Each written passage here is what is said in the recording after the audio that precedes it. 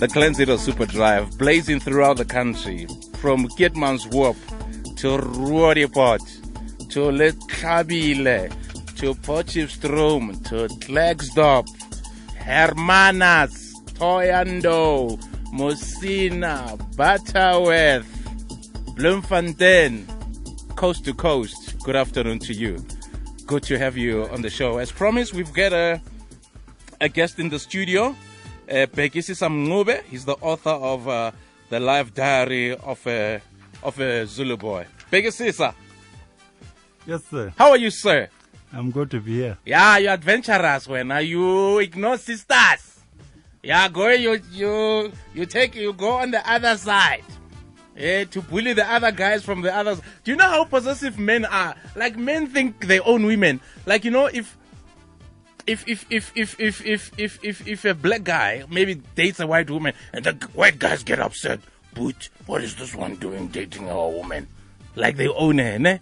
And I'm sure you've experienced that. It's guys. I mean, it's a guy thing. It's crazy. I don't know what makes men who think they own women. You know, even when you're Zulu and you date a Venda woman, and because she's hot, and the Venda guys get upset,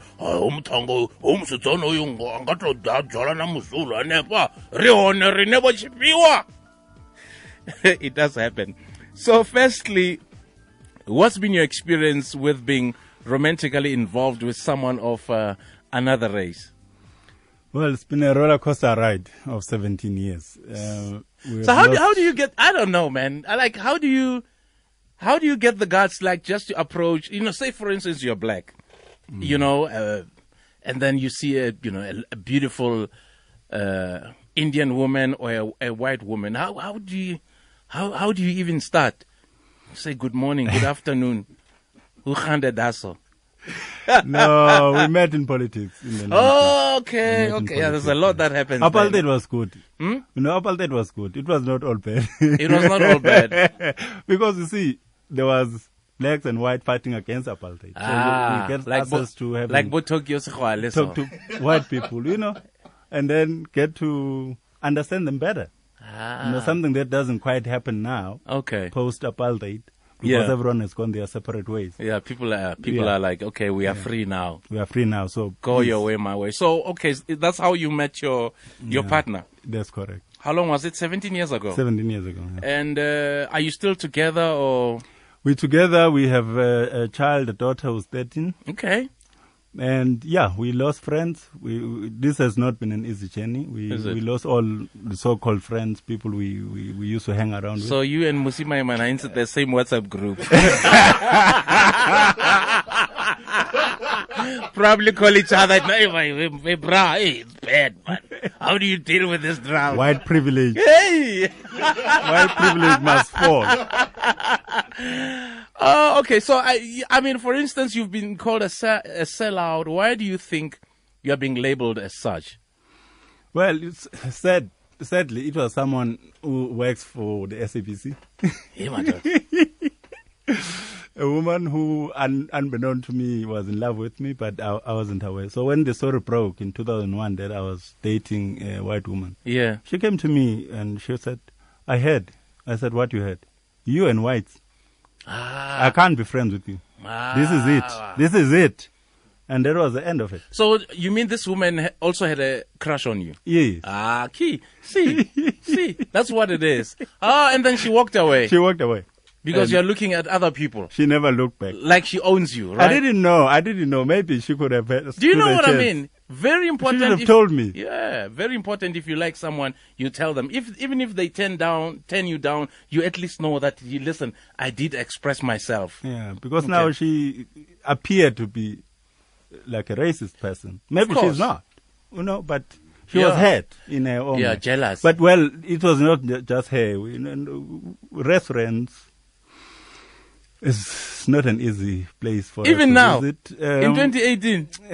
It's better, actually. Strange enough. Pretoria, we have been here for 4 years in Pretoria. Yeah. We haven't had problems, except, you know, the stairs, like trying to figure out if are these people really together. Because, you know, when the confusion that happens if we go to a GP. Yeah. You know, they want to call me by my wife's surname. Yeah. And I'm like, no. There's confusion. She kept her own surname. Yeah. I've got my own. Okay. And I'm like, is this your daughter? It's like, so it's never. Okay, like, so I think it makes it even worse when you're with the daughter. Yeah. Right?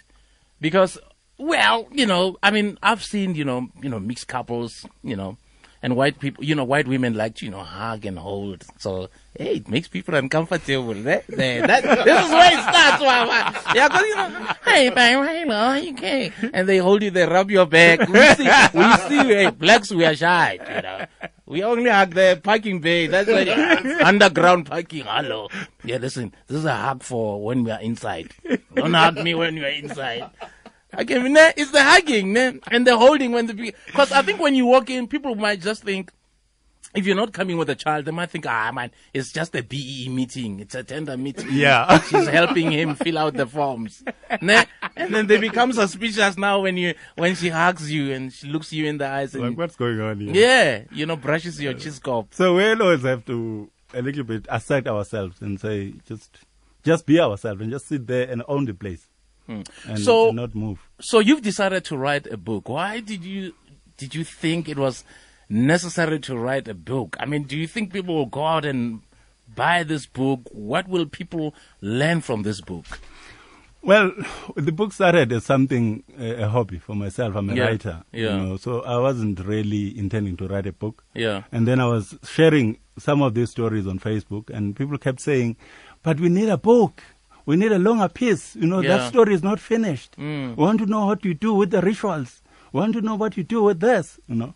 So I started telling them, like, shortened versions of the story until the story was just bigger than me. So I thought, well, if there are people who want to have this story, they might as well, the whole of the country must as well have it. It will help my children to get to understand, to reflect themselves. They need to reflect. My firstborn comes from my other relationships. So he's not part of this confused. So, I mean, what was the response from your family when you introduced your wife? I shocked my family. You were shocked? I shocked them because I didn't know what to tell them. Yeah. So I only introduced my partner after we had our child. Are you serious? I just packed them in a car, took them from Durban straight to the middle of nowhere in Ulundi. Yo, plus what's up? When Zulus are supposed to, hey! Wow! So after the whole shock thing was over, my father called me. He was sitting under the tree. They were having I can beer. imagine. And he said to his friends, he said, "Do you know this guy?" I'm like, "Oh." But they know me. He said, "Do you know this guy? This is my son.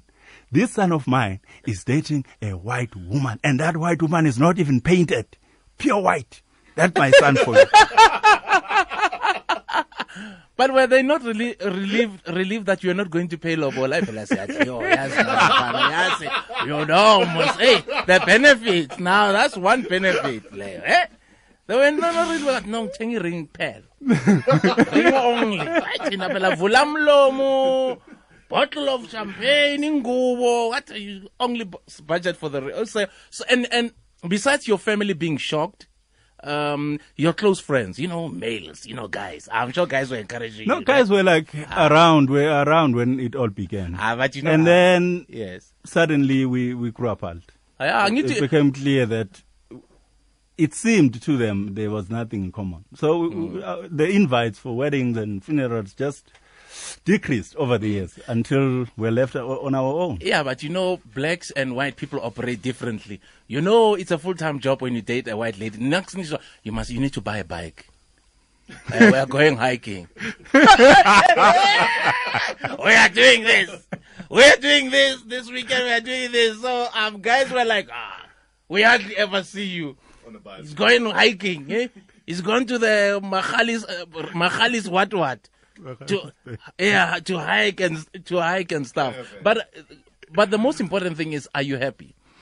We're very happy as a family. We have kept ourselves very occupied with reading, yes, with attending musicals with Also, musicals, You know, baba. Musicals, baba. we're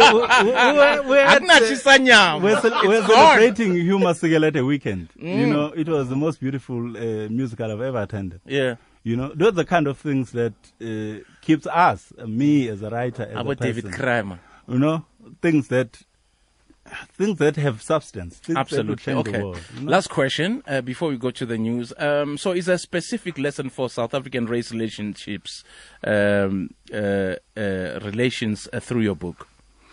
Well, what I'm trying to map here is the disjuncture that actually that is there because of different upbringing. That it's very hard for me to do my rituals. Now I live in Pretoria. If I have to do my rituals, I have to drive 600 kilometers just to do rituals. Can't be slaughtering cows I can't be there. slaughtering cows in Waterkloof. You know, it's not gonna. Are you go allowed? down. But can you And still? my wife doesn't do animal killing at all.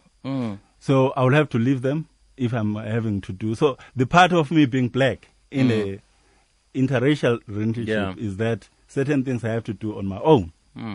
No, they support, but they can't be part of it. Yeah, is Pandla? Are you? So- Can she deal with it when you need to wear your spandla, baba? It's one chapter in the book. Is that it? My daughter is due for it. For his spandla? It has to be done. Yeah. I don't know how. Yeah. I've not even broached the subject with her. Yes. But it's something that at some stage we'll have to introduce her to the ancestors. My wife was introduced without the killing. Yeah. My father just woke up one morning, 9 years after we were together, and said, "Today, sit here. We're introducing you to the ancestors." And he went to Teta Idlozi and did all the thing that had to be done. Bhekisisa Mncube, author of The Love Diary of a Zulu Boy. Thank you so much, brother. I appreciate it, and we'll definitely check out your book. Thank you guys very much. Siyabonga. There you go. The Glen Zito Super Drive.